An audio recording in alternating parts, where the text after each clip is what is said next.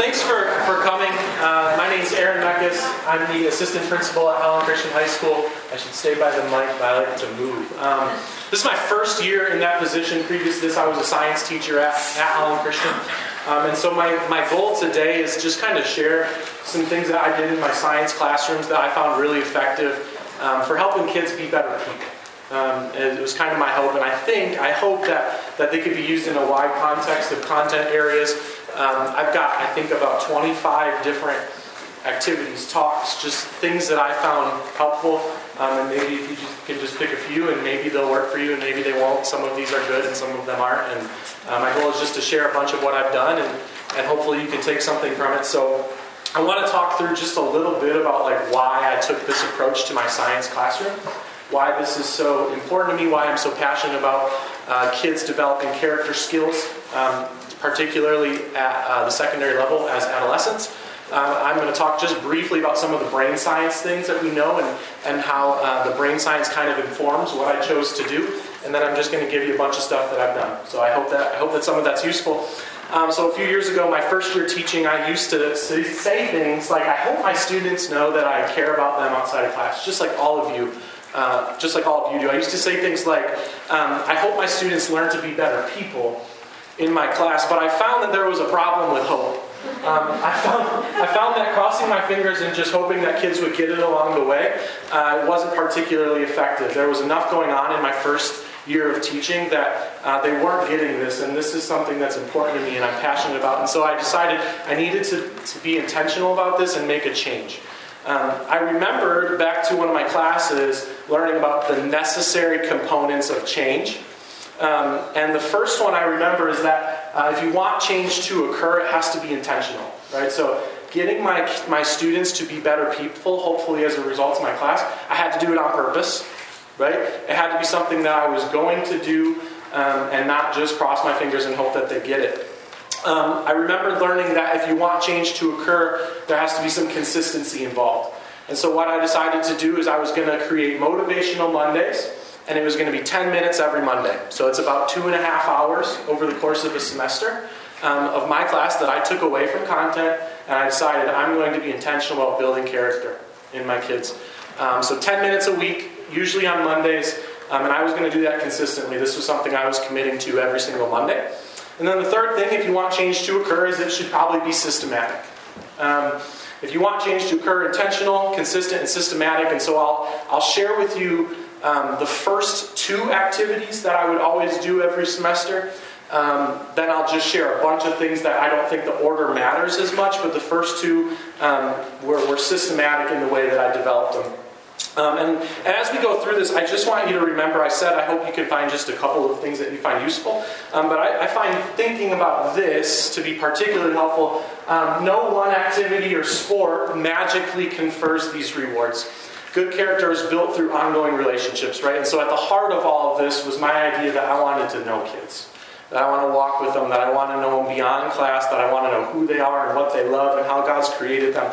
And just doing one activity or one team building skill or whatever was not going to do it, right? It had to be intentional, it had to be consistent, and it had to be systematic if I was going to make this work. And just so you're aware, I've done this in 3 different contexts. So within my science classes, specifically biology and then human anatomy. I've done this with my basketball team at Holland Christian, the JV basketball team, and then I've also done this, we have our winterim program, and I taught a winterim leadership course around this too. So some of these things come out of my biology class, some of them I've done in different contexts. So here's a little bit of the why. American adolescents, the kids that you and I have the privilege of working with every day, are among the world leaders in the following, according to the Center for Disease Control. They're among the world leaders in teen violence, unwanted pregnancy, STDs, abortions, binge drinking, marijuana use, obesity, and unhappiness. These are the kids we get to work with every day. These are the things that they struggle with, and I'm adamant that it's not different in Christian schools. These are the things that our kids deal with every day. And it's really important to me that they learn at this age how to control urges and how to be people of self-control and how to be good people. So it's just one of the things that kind of struck me. I was like, you know what? This is what kids need. Kids need this. A few things that I want you to know about adolescent brains. One is that they are not defective. And sometimes I think we look at kids when they make a decision like, what on earth, right? They're not defective, but they're definitely different than yours and mine is. The frontal lobe, the decision-making piece, it doesn't communicate with the rest of their brain like yours and mine does. They're not defective, but they are definitely different. And that means that we have to take an approach that's just a little bit different when we work with adolescents. Rational arguments, those type of things don't always convey what we want them to. So we have to do things just a little bit differently. We know that they're still developing. I told you that frontal lobe doesn't quite communicate as well yet, which means, again, they don't think like you and I do. And so it's important to remember that they are indeed still developing. They're not fully mature. Even though they look like adults, they try to talk like adults, they're not all the time. And that's important to remember. And then here's the really optimistic piece is that they are extremely impressionable. Throughout this talk, I'll use the words malleable and plastic to kind of describe the way that an adolescent brain can begin to learn things and change and shift. So that's a great opportunity, is they're extraordinarily impressionable, and we'll talk a little bit about that. So here's one of my favorite quotes. It comes from Dr. Lawrence Steinberg. His book is called Age of Opportunity, and I think that name of that book maybe tells you kind of what he believes about adolescence, right? This is an age of opportunity, and he says this. He says, not only is the brain more plastic during adolescence than in the years that immediately precede it, but it's also more plastic during adolescence than in the years that follow it. Adolescence is probably the last real opportunity we have to expect our interventions to have substantial and enduring effects. And that's like it gives me chills to think about the opportunity that we have as Christian educators specifically to speak into kids at this unique time. What a terrific opportunity that we have. Adolescent brains increase hormone levels, right? You know this, you spend time in these buildings.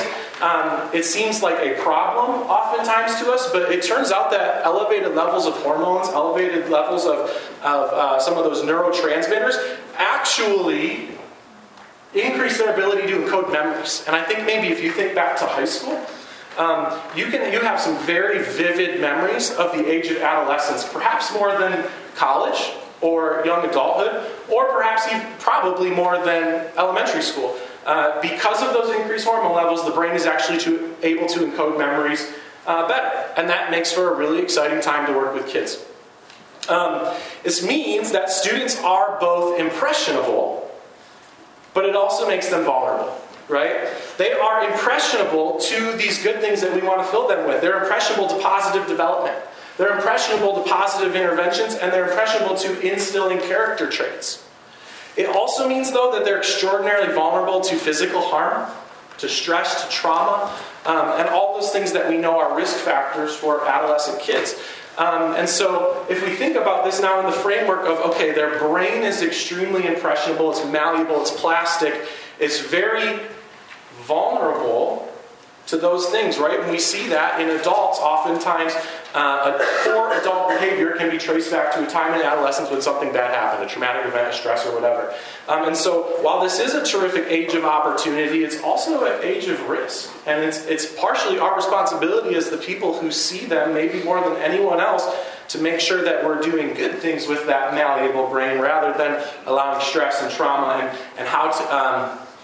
we can't protect them from those things, but we can teach them and equip them with tools to handle it well. There's also one other piece that I want to talk about in terms of the brain, and it's this idea of synaptic pruning. Synapses are the little pieces between neurons in our brain and our nerves and things, and it's where our nerve cells talk to each other. They can communicate with one another. And in adolescence, the brain goes through this process called synaptic pruning. And essentially, it's this idea of you use it or you lose it, right? So you have all of these skills, all of these connections that your brain has made. And if you don't use them, your brain realizes, you know what, these probably aren't very important. Maybe they're important for a 5-year-old, but they're not important for a 15-year-old. You use it or you lose it. But there's also a flip side to synaptic pruning that's really exciting. It also can be considered use it and improve it.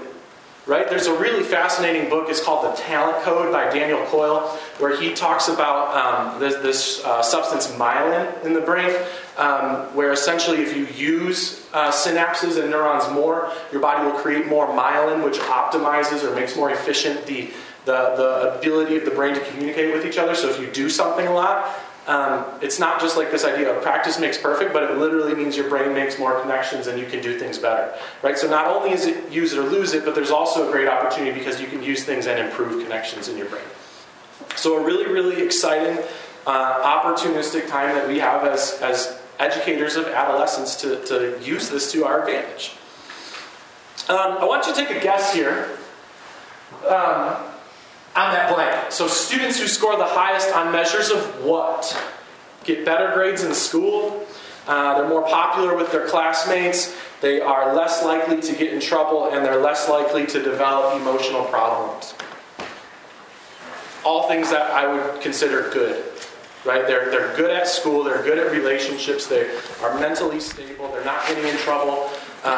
What guesses might you guys have for that blank? Character. Okay. Any others? Say it again. Self-esteem. Great. Any other guesses? Emotional intelligence. It's actually self-control. Students that score the highest on measures of self-control are better emotionally, they're better academically, they're getting into less trouble. All what we would consider really, really positive things. What's interesting to me is it seems to me that we've developed an educational system that is focused on the 3 bullet points. We've got an educational system that's focused on achievement. And I'm here to just kind of suggest to you today that maybe instead of focusing on achievement, we could actually begin to focus on developing self-control and character. And because we focus on that, achievement will follow. That's kind of the philosophy behind why I chose to dedicate 10 minutes every Monday to this. It's why I believe in it so deeply. It's because I believe that the good grades and the friends and the emotional health, they're all really, really good, but I think they're actually all byproducts of some inputs that we can be intentional about. Here's a way that I really like to look at this idea. And full disclosure, I stole this and modified it from Urban Meyer, which is ironic because, as maybe many of you know, but I do think it's really, really good. Now, whether he's carrying it out or not with his football program is debatable, but I do think that it's really wise in the way that it's structured, right? He says rather than focusing on results and rather than focusing on winning games, I'm going to focus on developing leaders with a certain skill set. And because of that, I'm going to develop a really unique, great culture within my football program, and that's going to change the attitude of everyone that interacts with it, and because of that, Ohio State's going to win football games. Modify that to your classroom, right? If I focus on developing leaders and create a culture that welcomes everybody in and makes everybody be a part of this and changes their attitude collectively, then I'm going to see the results. Then I'm going to see the higher grades, the better relationships, the more emotionally stable, etc. And this is the philosophy that I've taken as I've approached this in my classroom. So a better question that I found to ask when I prepare for my class and think about my classes is not what are my students going to do or what are they going to learn or what standards are they going to cover, but rather who are my students going to become as a result of spending several hours with me this semester or this year. And when we frame it that way and we think about who they're going to become, school becomes a lot more relevant. I love this. This is a quote from a book I'll talk about later. It just says, the simple act of repurposing school as a vehicle for character growth gives meaning and value to every class, even if students have no intention of studying that further. In my current position as assistant principal, I deal with discipline. And that is such a common thing that I hear from the kids that end up in my office is, I just don't like school. I hate school. It's stupid. I'm not going to, right? What if they came to school, and even if they're not going to study math or English or whatever, what if they knew that the things that they were learning, the skills they were acquiring, these character traits, they were going to be useful beyond that class. They were going to be useful in every aspect of life. And because of that, school becomes useful to them. It's a purposeful thing. It gives meaning and value to every class for all students because these tools are perfect for anything, not just for your class. I'll stop there for a second. That's just kind of like my background of like, here's what I know about adolescent brains. Here's kind of my philosophy on why I think this is so important, and kind of the why. And now I'm just going to kind of get to the what. Are there any questions that I can answer, or what questions can I answer so far about that?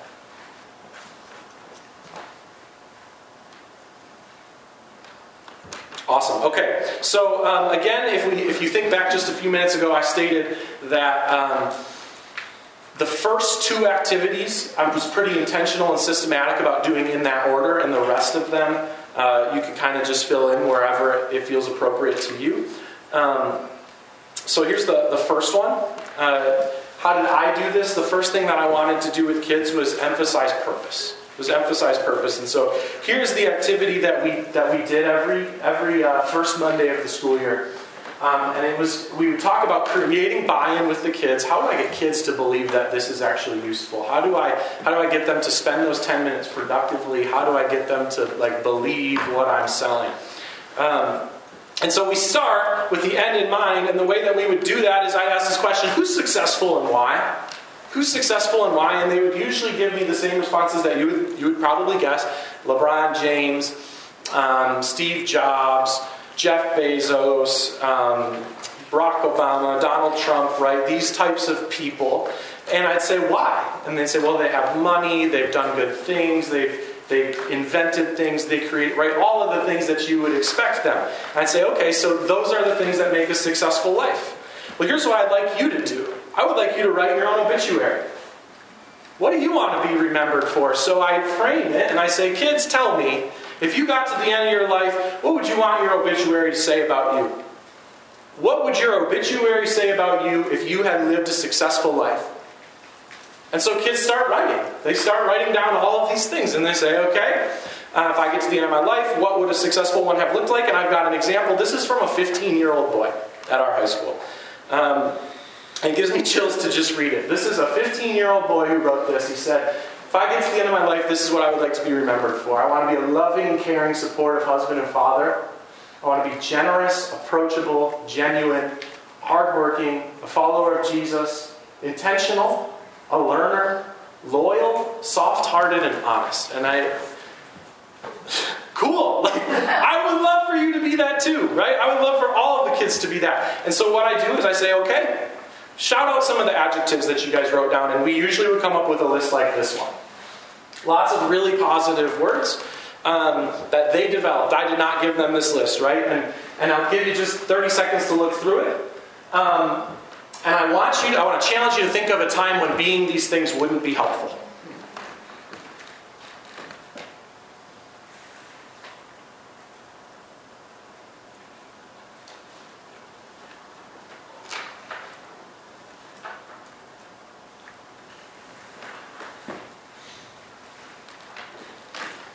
I don't think there is one. And this is one of the ways that I can begin to create buy-in with kids.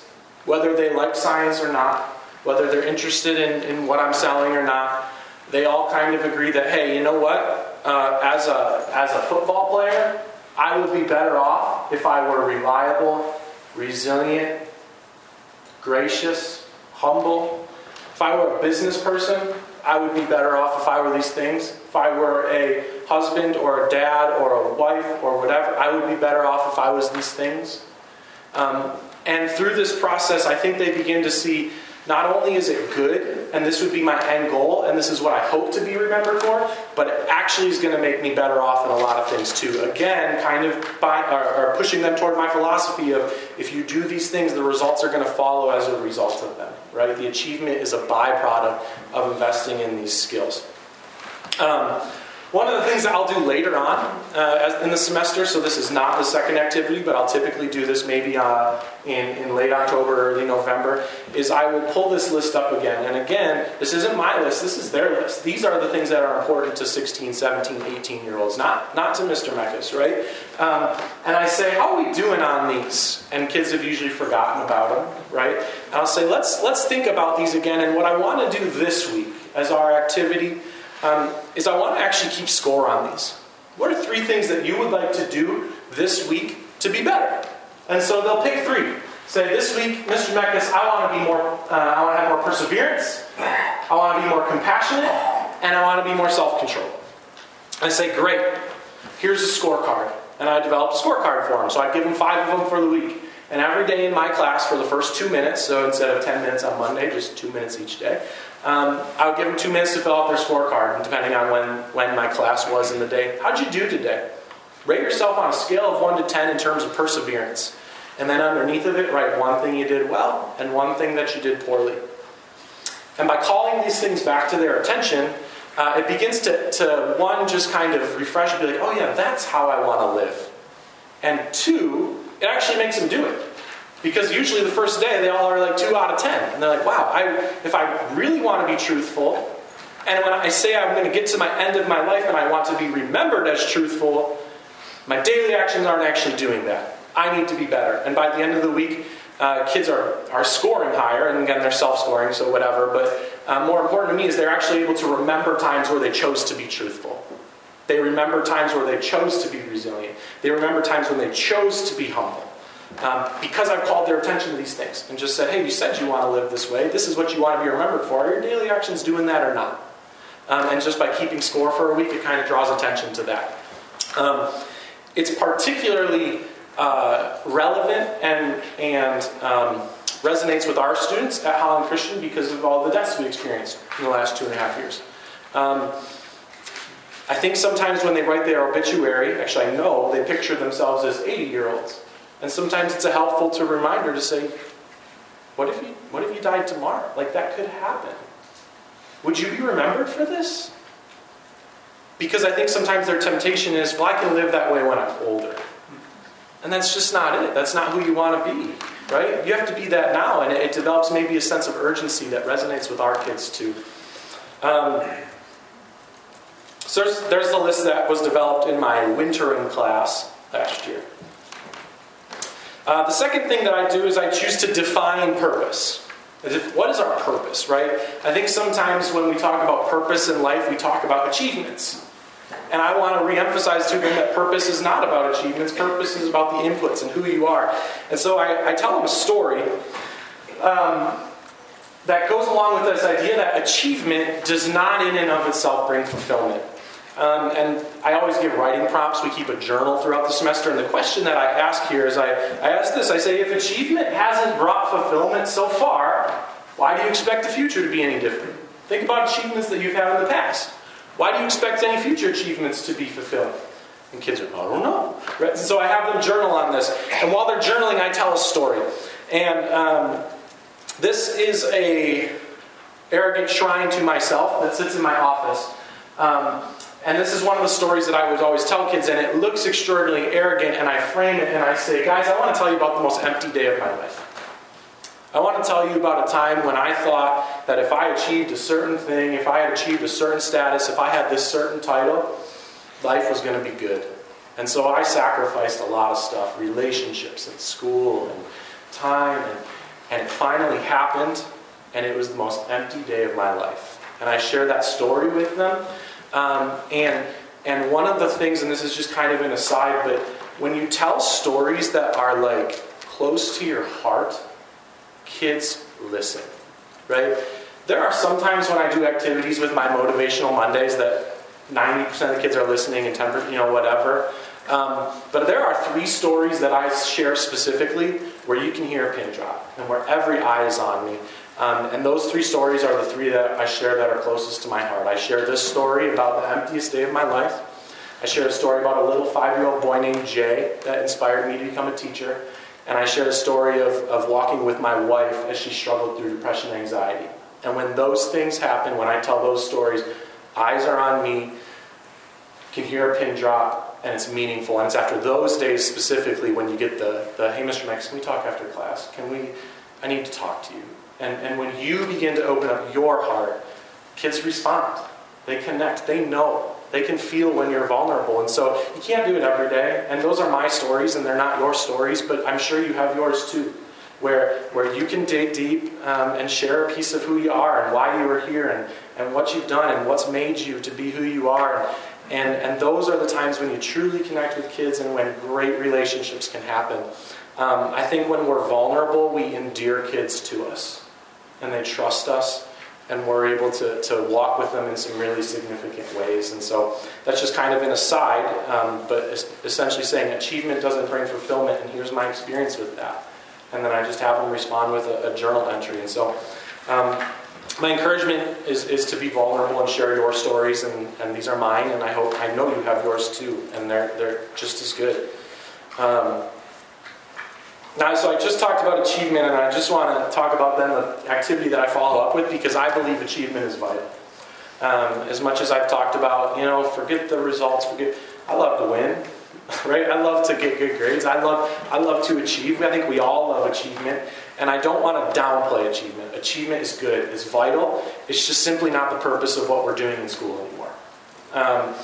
So what we do is we have this writing activity, and I started off by saying, I want to be a person of great character. Again, drawing back to the adjectives that they gave me, right? Drawing back to their list. And we start, I want to be a person of great character who blank. And then I let them tell me all about the achievements that they hope to do. And this is a great way for them to respond and be vulnerable with you. Because when you read through these journal responses, now you have something to talk about with every single kid in your class. Because they tell you their heart. They tell you what they want to be. They tell you what they want to do. They tell you all about the achievements that they hope to have. And what a great opportunity for me to just simply read through and be like, I had no idea that person loved to read so much and wants to be an author. I had no idea they were writing a book. I had no idea that person rides horses. I had no idea, right? And they begin to tell you about their achievements. And again, we just frame it with, I want to be a person of great character who does these things. These aren't who I am. By the way, I found this really interesting. I mentioned earlier that I think we've built a system that's based on achievement, and I just want these things to resonate with you. 75% of high school students admitted to cheating on an exam in the last past school year. So hold that in one hand. Along with, so that and 76% of high school students say they have high ethical self-esteem, and 80% agreed or strongly agreed it's not worth it to lie or cheat because it hurts your character. Right? But I think when we develop a system based around achievement, this is our result. This is what happens when we put achievement before who you are and how you behave and who you want to be. And I'll talk about that just briefly with another point. Those are the ones that I think are again, when I go back to the intentional, consistent, and systematic, those are the systematic pieces where I've built buy-in. I've been vulnerable, they've been vulnerable, relationships have been deepened, and now everything else goes better. That's the systematic piece. Now I'm just going to give you a bunch of stuff that I've done, and I don't think the order matters as much. And maybe some of these are useful to you, and maybe they're not. But anyway, here you go. So, other teaching points. So, we talk about building routines as habits as adolescents. And again, the reason that I think that's so important is because their brains encode stuff better right now. So what better time to build good habits and good routines? And I was just in a session where it was said, routines are not the same thing as, rituals. Thank you. Routines are not the same thing as rituals, right? Routines are actually backed by science. Routines have some sort of proof that they work. And so what better time when kids can encode things better than to build good routines and good habits? And so this is language that I just simply use throughout my classes, habits and routines, habits and routines. I talk about discipline. I believe, this is my belief, that discipline actually equals freedom. When you're disciplined, that enables you to have more freedom to do what it is that you want to do. And so we talk about that. And so that Monday is just discipline equals freedom. That's what I call it. That's actually an idea by former Navy SEAL named Jocko Willink. I talked about this already, character-based scoring. I've developed a scorecard that I'd be happy to send to any of you. If you just email me, I'll give you that later. But I just made a scorecard, really simple, and I just have them score themselves on character for a week. And some of them tell me they're continuing to do it. I don't know if they are. I don't keep them accountable to that, but hopefully that becomes a routine, or at least kind of at the end of the day, I said I want to be more truthful. What did I do well today? And just a simple reflection question for them later. A big one for me is praising energy and effort rather than outcome. This comes out of Carol Dweck's work in her book Mindset. She's a psychologist at Stanford, and she encourages educators and parents and anyone who works with kids to always praise inputs rather than outcomes. And so she kind of uses this example of, hey, if you sit here and you tell a girl, you're really good at math, you're really good at math, you're really good at math, you are such a good math student, and then one day she gets a bad grade. Wait, I thought they said I was good at math. This is telling me I'm not, right? They have this cognitive dissonance of what do I believe? But if I had been telling that girl, man, you work really hard. I'm so proud of how hard you work at math. You must love math. I am so impressed by how you work at math. When she gets a bad grade, it's not this cognitive, oh, I thought I was good, and now no, it's like, oh, I'm a hard worker, and I'm going to continue to do that. And so we praise energy and effort rather than we praise outcomes. Language that I use, and I use this quite a bit now in my job as assistant principal in terms of discipline. We talk about consequences, we talk about behavior, and I talk about it within the framework of you're building trust or you're breaking trust. That's what your actions are doing. You're not being bad, you're not doing wrong. You're either building trust or you're breaking trust. And if you build trust, I'm going to give you more freedom. And if you break trust, I'm going to take some of your freedom away. It's not that I'm punishing you. It's not that I'm giving that person special treatment. It's that they built trust and now they get this. And if they've broken trust, some things are taken away from them. It's helpful with discipline. It's helpful with, I tell my basketball players for playing time, I'm going to play the people I trust. And if you build trust, I'm going to play you more. And if you break trust, you're probably not going to play very much. And I think it's just a helpful framework for just talking about consequences to actions. We talk about character like a muscle.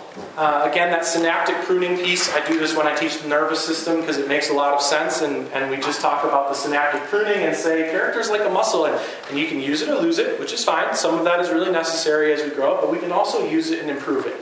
And then we begin to talk about myelin and teach all of those things that essentially build brain, build connections, build whatever. Sometimes I give homework that has nothing to do with school. And these are actually some of my most favorite things to assess or grade the next day. Go home and do a good deed. Just like, tell me what you did. And then we'll go around the room and just hear what everybody did. What something nice was that they did. Or for one Motivational Monday, I just bring in construction paper and markers. I say, write a thank you card to somebody. Just sometimes your teachers, your parents, they need to hear you say thanks. They need to hear that you love them. Write them a thank you card, and your homework is to give it to them. Those things where it forces them to live outward and think about somebody else and do something for somebody else rather than constantly looking in are extremely helpful, and again build some of those character traits that we developed. How do I be more generous? How do I be more caring? How do I be more thoughtful? Well, you do stuff for other people, guys. Here it is.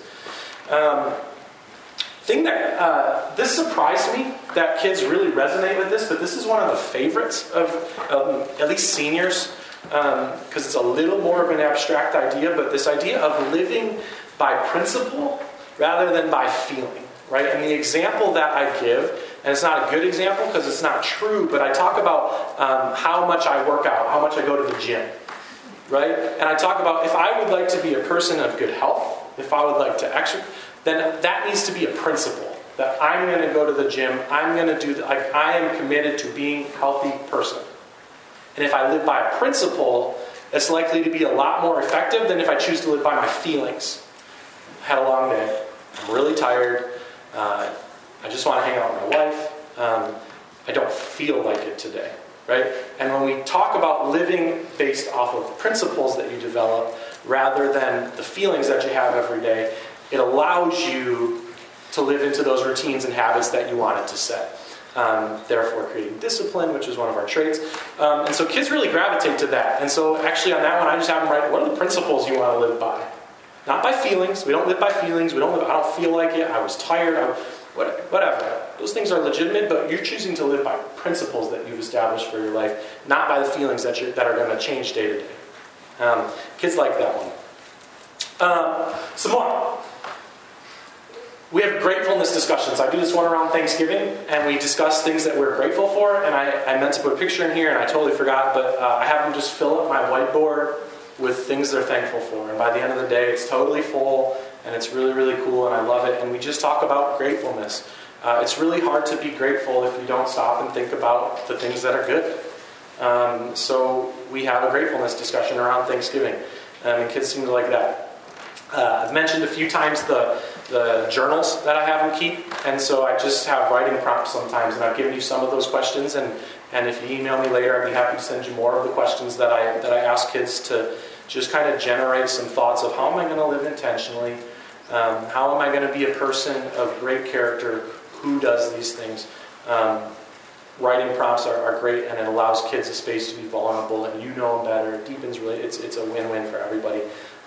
Those take time. not all my writing prompts are good. I'm learning to ask better questions. If you ask the right question, crazy things happen. Stories from former students. So this I just added in, and this is one I've never had a chance to try. I had a former student that contacted me about 3 weeks ago, and he says, "Hey, does Holland Christian do anything with so-and-so?" And I said, "No, I don't think we do." And he goes, "Well, I really wish that they would have. I wish they would have told me that." And then he made a statement. He said, "I wish as a high schooler, somebody would have told me that what I was doing then was going to affect my future." I was like, "I'm pretty sure we did tell you that several times. You just weren't listening." He's like, "Yeah, I guess as a senior in high school, if you had said that to me, I would have been like, whatever." But it is powerful, I think, and again, I haven't tried this yet, so maybe I'm way off, but I think it would be powerful if that student said it to those kids. Because 2 years ago, they saw him as a senior when they were sophomores, and if they hear him say it, I think that would be more powerful. So if you know of former students that they've seen, right, everybody looks up to the older kids when they're younger. If you've got kids like that with a connection and you could bring them in, I think it'd be effective, but I can't tell you that it would be for sure. Throughout the year, we have character strength of the week. Sometimes we pull it into a month. And this is the one time when I'm going to say this is not intentional and systematic. It's kind of like crossing my fingers and hoping that situations come up where I can talk about that trait. But it's never not happened. Right? It's never not happened. Every time something happens, whether someone failed the test, whether they spoke out of turn, whether they're on the, whatever, there's always opportunities that come up in the course of a week to say, "Hey, how you doing on that resilient piece right now? How you doing on that loving piece right now? How you doing on that humble piece right now?" And organically, some of those things have come up, and sometimes it's Mr. Meckes just jumping on somebody's back, right? How it's perceived. But other times it's been really meaningful. And like, "Oh yeah, that's actually one of my 3 that I did that one week." Why? So just kind of having one up on the board right next to my teaching point for the day was just a word that I could point to and refer back to. You know that current events are crazy and offer another opportunity for just organically to have conversations around leadership and character and what's going on. If I were thinking ahead, I would put that list of words up here again and think, what would it look like if we had role models and leaders in our society that had those traits? That would be really, really special, right? And so current event discussions give us a great opportunity for that. I talked about repurposing class earlier. I think it's also wise to sometimes repurpose homework. They can learn content within the context of learning to be resilient or truthful or caring. One of the things that I always did in my human anatomy class was because a lot of those kids were interested in medicine, as I would talk about, tell me what's broken here. Tell me what about the human body is not working. And then tell me how you're going to bring shalom to it as an 18-year-old. What are you going to do to help fix what's going on? What can you do to help love and support people with these things that are going on? And so within the context of writing about a human body system, they could tell me how they're going to be more caring and loving. And so repurposing homework in that way, having a deeper purpose behind it, was extraordinarily helpful. Talking about the resilience piece of homework and sometimes, not always, but sometimes giving kids homework that you know they're going to fail. I think forced failure can be a really helpful thing. I think about kids who graduate high school and college and they get to real life and they've never experienced any sort of adversity. They've never had a bad thing happen to them before. How are they going to respond if I haven't given them the tools to deal with it well? So I force failure sometimes through their homework, knowing that, there's no way you should be able to get this right. But I want you to try anyway. And then the response to that and teaching kids how to, 1, fail well, but then 2, how to deal with it. How to act when you don't know an answer. How to act when you fail is really, really important. So forced failure, I think, is helpful too in terms of a deeper purpose to homework. This is one of the more awkward ones that I do, but and sometimes this really fails, and sometimes it's really, really cool.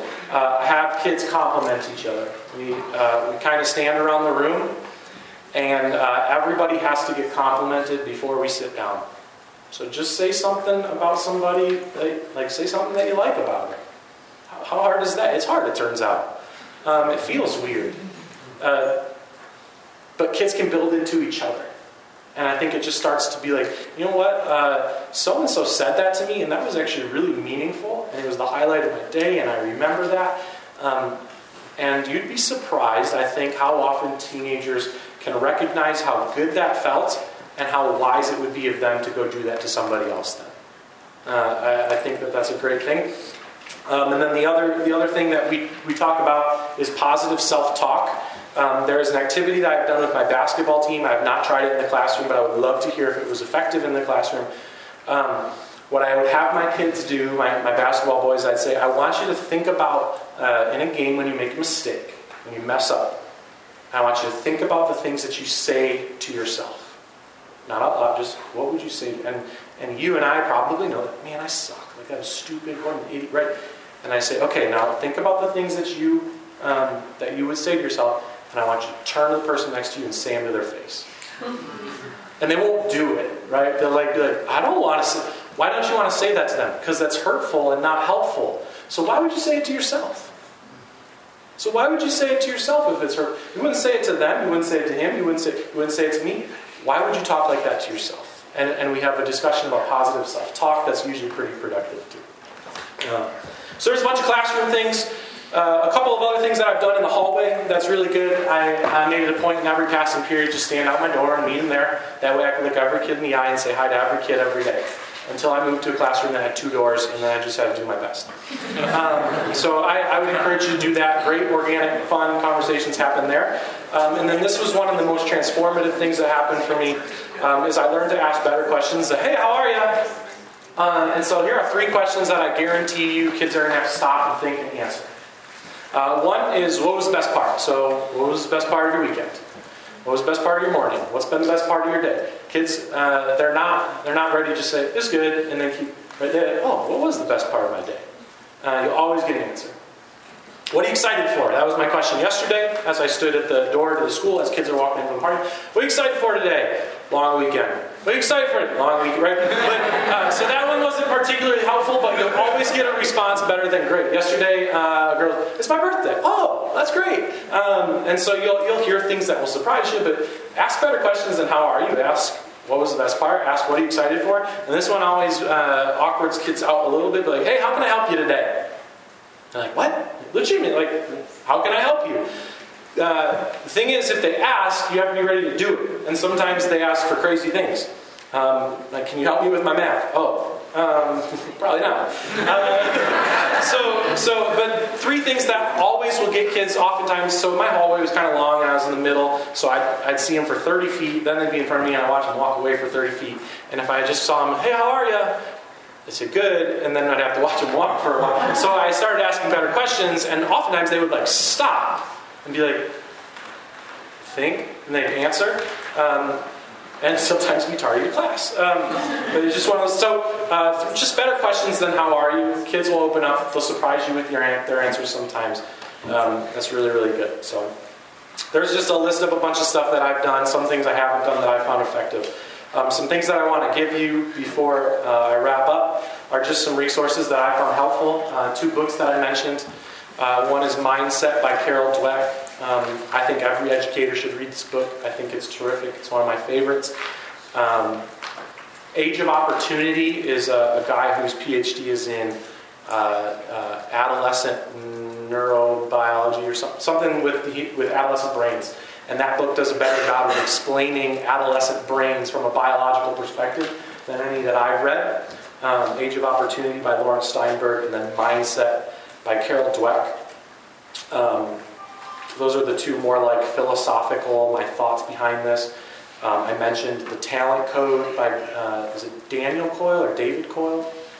Daniel Coyle. And I mentioned Urban Meyer, who, regardless of what you think, his book Above the Line is really good. These are more practical, these actually have activities you can do in them. What Drives Winning is obviously based toward coaches, but a lot of activities that are in there that you can modify for a classroom environment that I have found helpful. I've stolen a lot of what I've done. some of those questions that I was posing during those first couple activities, I'm not a good question asker. I almost guarantee they came out of that book. And then that other book, I hesitate to say this because I don't want to put it on a pedestal, but there has not been a more transformative book in my teaching, my coaching, and my life, other than the Bible, I suppose, than The Only Way to Win by Jim Lohr. And if you read this up, you'll be like, oh, that's where this presentation came from. How building character drives higher achievement and greater fulfillment in business and life. I love that book. I can't speak highly enough about it. And a lot, again, everything I've shared today was pretty much stolen from one of these resources or something else, not original to me. Last thing is just my contact information. If you would like any of the things that I've used, you're welcome to email me and I will send them to you. That's my cell phone number if you just want to ever call or text and just ask about what I was doing in the classroom or I'm doing with my basketball team. I would be happy to share any resources that I have, or if you missed the names of books or whatever, just don't hesitate to get in touch with me. So I would be happy to answer any questions. I would also be happy to be done early. So.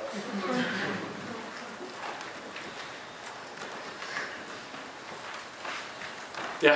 Now, when you had your kids journal, yes. So they were journaling knowing that you were going to be reading it, or was this a private journal? Yeah. On paper, was it online? I would give them the opportunity to take out anything they didn't want me to read before I collect them. So I wasn't using Google Classroom or anything like that where I had access to their documents. I would have them remove whatever, download it as a PDF, and then turn it as a PDF. So they would turn them in. Part of the way I kept them accountable to doing these is I gave them like 5 points for turning it in every few weeks. And that was my opportunity to read them.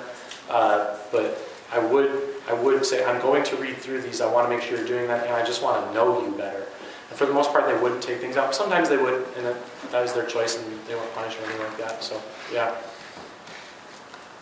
Yeah. Is there any circumstance where you wouldn't do the obituary activity?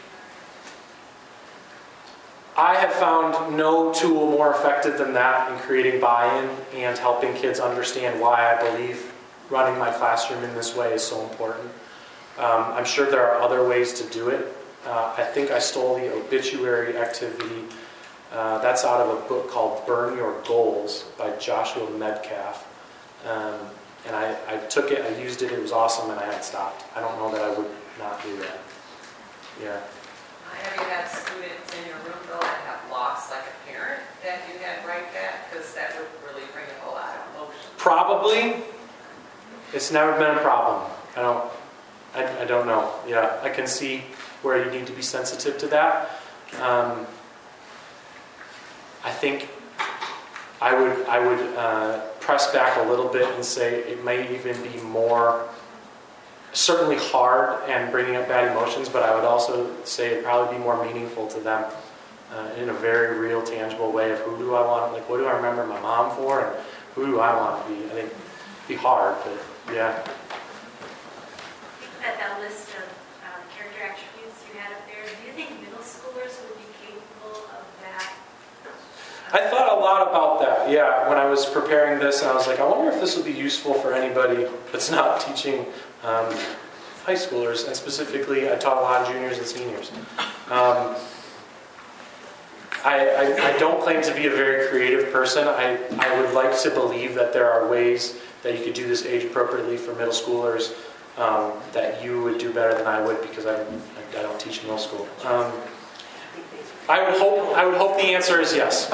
I can't say for sure though. I've never tried it with anything younger than some freshmen. Yeah. So have you gotten any, I don't know if pushback's the right word, but any inquiries from parents who say, because you taught science, right? Mm-hmm. Who say, so this is a science class, you know? Yeah. And if so, if they're pushing back like that, what are some of the things you say? How do you frame that? Yeah, I try to just tell them my heart and be like, listen, I want to share who I am with your kids, and I want to know who they are. I got into education because I love kids, and I want to help them. I want to be with them, and I don't know a better way to do that than if we're deep in relationship with one another.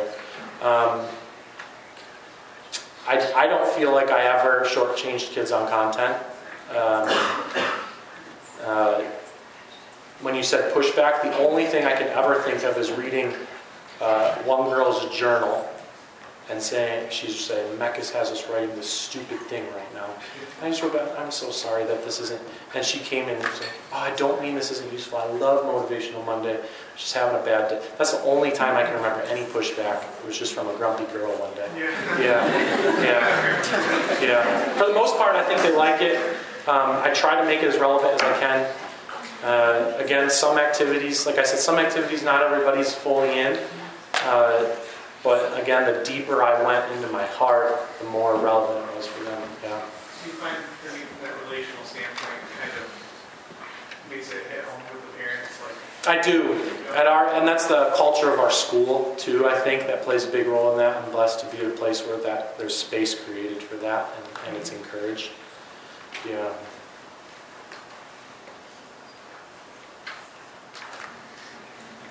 Yeah. Have you found ways to incorporate this in a broader way at your school, rather than beyond just? Yeah, I would love. I have thought about it, and I try to be protective of my time too. I've thought, man, I would love to do this for like a bunch of the sports teams at our school. Like, I wish I could reach more kids this way. I've never tried it in anything broader than my winter class where anybody could sign up. I think it's doable. I think this is a culture that could be created, and there could be ways to integrate it at a more wide scale. Just haven't done that yet. Something else that you asked us. I did. I don't know why I thought you were going to ask this, and you didn't. But I was like, I should just make sure to say this. Some of you might not like this, and that's okay. I didn't mention God really at all, and I think that's okay. I think sometimes when we put all this in the framework of Jesus and being a Christian, it feels like we're just kind of sprinkling Jesus on our curriculum, and it becomes maybe just inauthentic. And so I do it without really mentioning God very often. And I think that's good. I think it's authentic. I think kids resonate with it. I do mention God and Jesus in my class. I do sometimes have my whole spiel and at the end say, and especially if we want to live like Christians. But this whole presentation was pretty secular, and I think that's good and effective and authentic. Yeah? I'm just curious, was there a specific instance in your classroom that sort of brought this on, or was this just something long-term? The biggest thing that happened, great question, the biggest thing that happened again was I read that book, Burn Your Goals by Joshua Metcalf. But I don't love that author very much. And he publishes his books without proofreading because he says, I have ideas and I want them in people's hands and I don't care how they get there. And so they're sometimes hard to read. Like there's typo. I don't love him. But that book is extremely, it was extremely convicting to me in the way I was relating to kids and maybe the inappropriate focus that I had on results and achievement. Yeah.